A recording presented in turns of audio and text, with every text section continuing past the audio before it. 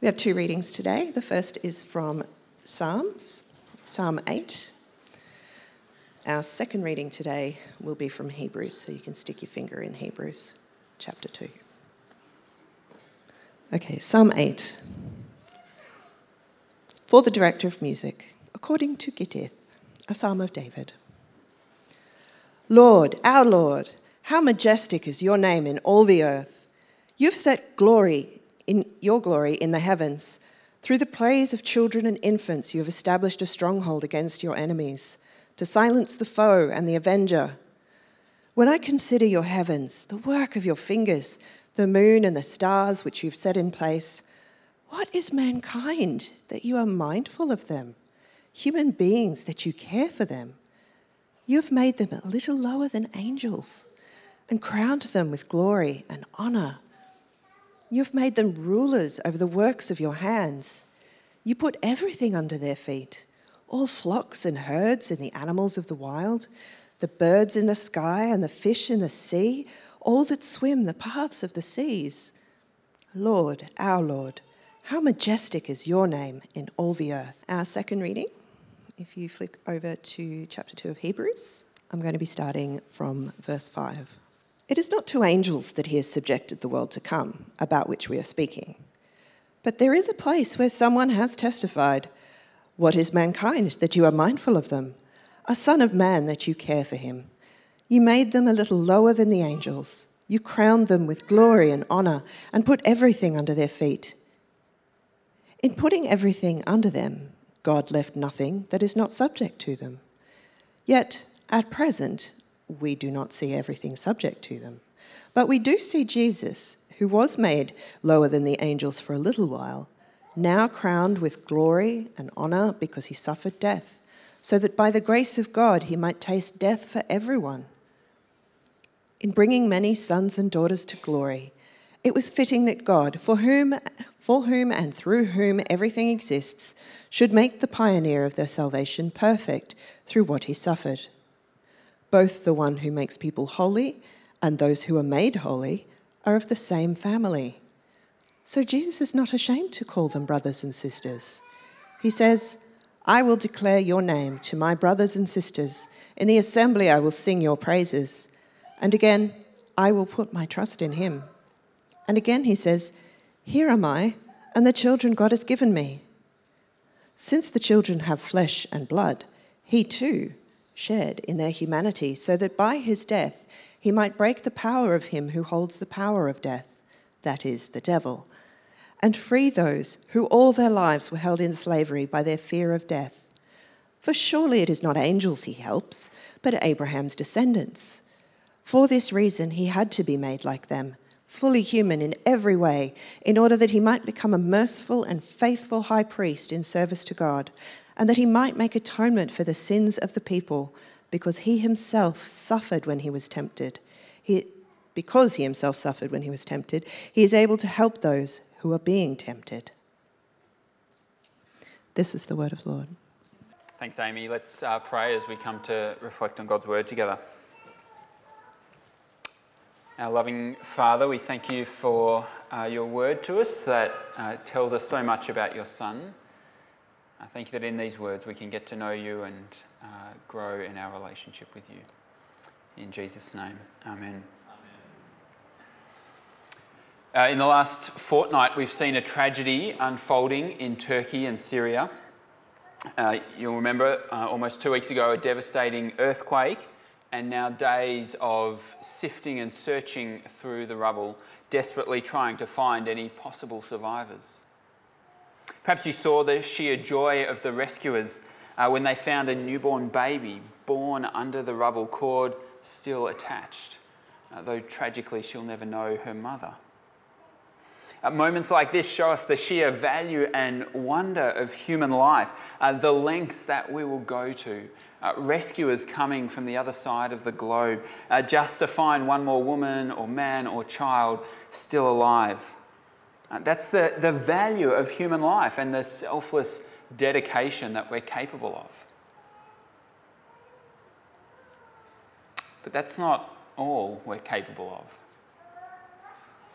I read a report that in recent days, the hospital where this newborn girl is being cared for has been stormed by intruders who attacked the hospital director over a perceived slight against a friend of theirs. And it's not only in faraway places either. Last week I was seeing reports of bullying and harassment in our hospitals. But it could be, it's not just hospital, it could be unscrupulous financial advisors in the corporate world. It could be bullying at school or harassment on uni campuses. It could be in the church. In all these places we find the exact opposite of what we see in Syria. Instead of desperate efforts to save and to value human life, we see people demeaned, dehumanised, treated with contempt, and sadly it can even lead to the loss of human life. The really sharp end of this paradox is that so many of these places, like hospitals and churches and schools, are meant to be places of healing and growth and learning, where people receive care and nurture. And people do receive that in these places. And yet also there's this incredible suffering as well. Institutions can be both wonderful and awful because the people who make them up can be both wonderful and awful. Each of us as individuals, we're capable of wonderful deeds of self-sacrifice and callous words and deeds that demean and belittle and inflict pain. The French scientist Blaise Pascal famously said that humans are the glory and the garbage of the universe. The pinnacle of all that's wonderful and good, the source of all that's most polluting and destructive. Humanity is a paradox. We can't separate the good from the bad, and so we must ask if we believe in a God who created all things, and especially if we believe in a God who created people in his image, what does he have to say about this? What's his response to this? What's he going to do about it? If God created the vast universe, as the Bible claims, and like we heard about last week, you'll remember that John was demonstrating with the sheet of paper, right? If the distance from the earth to the sun was shrunk to the thickness of a sheet of paper, then our nearest galaxy would be most of the way to the back of the room, let alone the other 100 billion plus galaxies. If God is the creator of all this and he sustains it all by his powerful word, then maybe he's just too distant, too mighty, too magnificent and lofty to really worry about us humans. Does he really care what's going on under the rubble in Syria on some distant arm of the Milky Way galaxy? How could we hope even to approach such a lofty and mighty God, let alone expect him to care about what's going on down here? And we might have got this impression from chapter 1. The last couple of weeks we've seen just how majestic and glorious the Son of God is, loftier even than the angels, as Charlie reminded us. And so now our author turns to address this question, but not in the way that we might expect. Instead of diminishing God's loftiness, instead of bringing him down to our level, the author actually shows us God's glorious plan for humanity.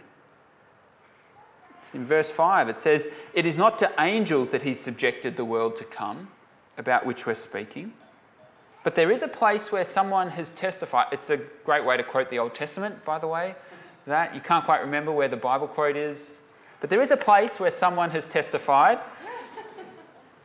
Anyway, the quote checks out, the author's not making it up, and it's from Psalm 8, which Amy read for us. It says in verse 6 of our passage, "What is mankind that you're mindful of them? A son of man that you care for him. You made them a little lower than the angels. You crowned them with glory and honour and put everything under their feet." Humans are the glory of the universe. How incredible that God would care for us, and not just care, but give us a position of authority and responsibility over all that he has made. He has crowned us with glory and honour. Yes, God is lofty, and he's given us a lofty and noble purpose too. To reign under him, to bring his blessings to all the creation, the blessings of God's reign. The glory of the universe. But it's not the full story, is it? As we've seen, and verse 8 picks this up. At present, we do not see everything subject to them. The very fact that we see earthquakes and disasters shows that humans are not ruling. We're not in control, actually. The fact that we see bullying and harassment shows that we're not bringing the blessings of God's kind rule even to other humans, let alone to all creation. Something has gone wrong. We've wandered off the reservation. We've strayed from this noble purpose that God has given us. We've ignored God's rule over us. And so our power over the creation has become corrupted and destructive. We exploit other humans who bear the image of God. We hunt animals to extinction. We destroy their habitat, which is our habitat too, of course. We show scant respect for what God has made, all because we've rejected him. Someone this morning was sharing their story and talked about being a spiritual rebel. We've rejected him. And as you can imagine, when we collectively reject the author of life, well, it leads to death. And we simply do not see the reality that God created and planned and purposed. Instead, we see fractured communities and families. We see mental health struggles and self-loathing. We see poverty and oppression and fear and isolation. And this is not to blame anybody who's experiencing these things. They're a collective reality. A collective reality of a world that is not as God made it. Another person writing at a similar time to Blaise Pascal was Thomas Hobbes, an Englishman. He was so pessimistic about human life that he described it as solitary, poor, nasty, brutish and short. Pretty inspiring guy. Basically, he said that humans are ruled by the fear of death. That's all that can bring us together. There's no greater good to pursue, just the fear of death and trying to avoid it. So if it feels like garbage is triumphing over glory, maybe for you personally, in your family or workplace, Hobbes is your guy. He gets you, right? He's describing this world alienated from God, where we simply don't see the glory that God designed us for. But, verse 9, did you see? There's a but. But we do see Jesus, who was made lower than the angels for a little while, now crowned with glory and honour, because he suffered death, so that by the grace of God he might taste death for everyone. Humanity as a whole does not live up to God's good purpose, but one human does. Jesus has followed God's purpose and plan. He is crowned with glory and honour, not because he's so lofty and exalted, we're told here, but because he suffered. God's answer to the garbage of the universe is not to give up on glory. It's to come down and experience the garbage himself. God's answer to the garbage of the universe is not to give up on glory, but to come down and experience the garbage himself. And the life of this one truly glorious human is good news for all humanity, however mired in garbage we might be. Here's 3 ways that Jesus is good news for us. Firstly, Jesus is human, so he gets you.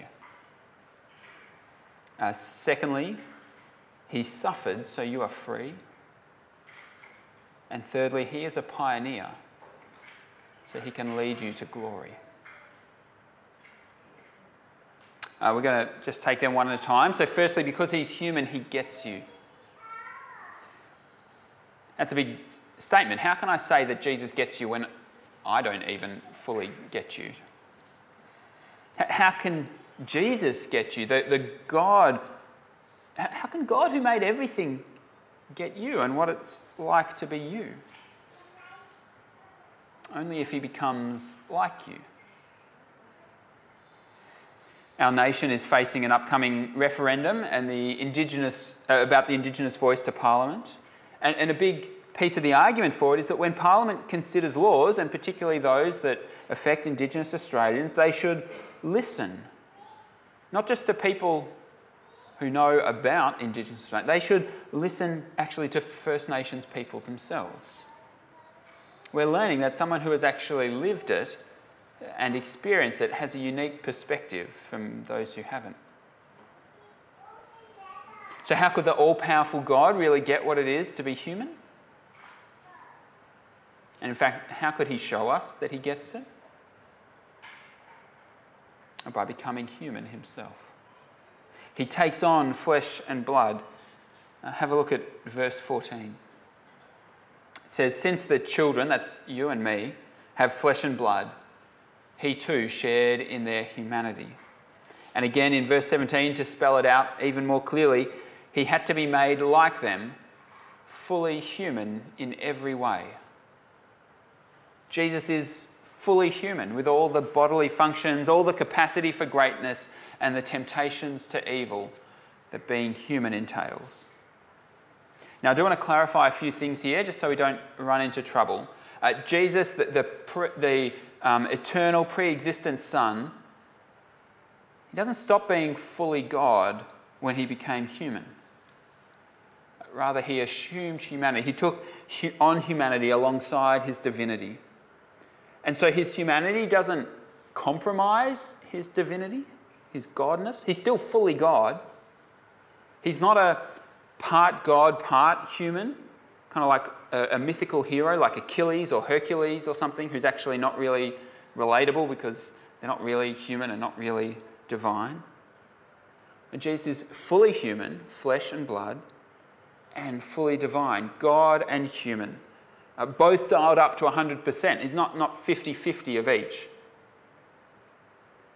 Not a compromise between the two, but both at once. In the Gospels, we see Jesus cry. We see him get angry and have compassion. We see him work and heal and feed and teach and eat. We see him get tired and need to rest. We see him bleed. We see him die. Jesus is fully human. So he gets us. He gets you. He gets what you're going through. He too has suffered and been tempted. And more than that, he's not ashamed of you. You might be ashamed of him. You might be ashamed of yourself. He's not ashamed of you. You might hate yourself and want to hide your true self away. He's not ashamed of you. Jesus is not ashamed. He sees you, he gets you. He's not ashamed to call you sister, to call you brother. As it says, the one who makes holy, Jesus, those who are made holy, us, are of the same family. He's not ashamed to call you his brother and sister. He gets you. He gets the shame and guilt you experience.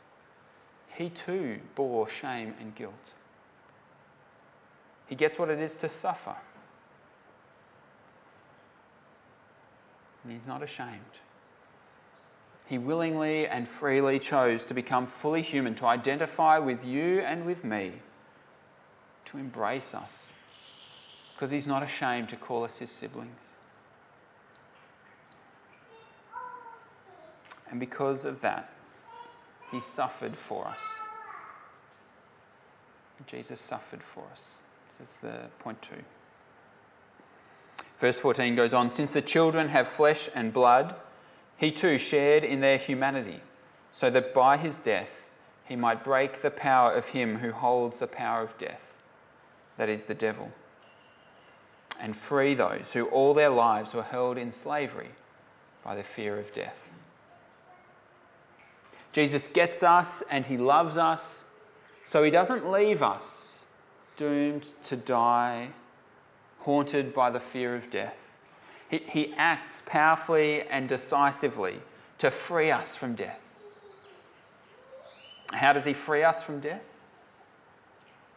Well, he suffers it for us. As it says, he tastes death for everyone so that we are free from the power of death. Death is no longer our destiny. Our sin that leads to death is atoned for. It's taken away. So death is no longer our destiny because he died in our place. The perfect human dying a human death to take away the sin of humanity. If he wasn't human, he couldn't stand in our place. But he is fully human, and so he's the perfect substitute because he's the true human. And the more we get this, the more it frees us from the fear of death. Or if I can put it another way, if you feel yourself enslaved by worries and anxieties that ultimately lead back to a fear of death, then perhaps you're not fully trusting that Jesus is your perfect substitute. You might get it intellectually, but do you rely on him and trust him in your heart? That he tasted death for you. As part of my training, I did a pastoral care placement in a hospital, and it's made me reflect since then on how different people respond when they realise that death is approaching.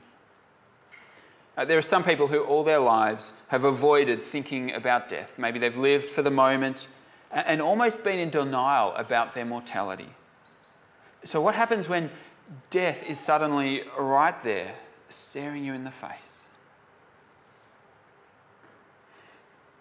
On the other hand, some of the other pastoral carers where I did my placement spoke about very religious people who in the face of death were so overwhelmed by their sense of guilt and shame, their burden of fear. Have I done enough to please God? What if instead of denying death and instead of fearing death, we trust Jesus as our substitute?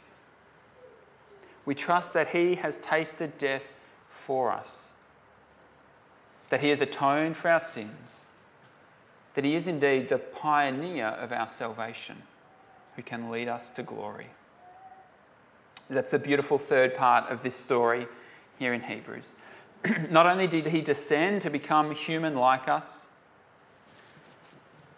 not only did he suffer death for us,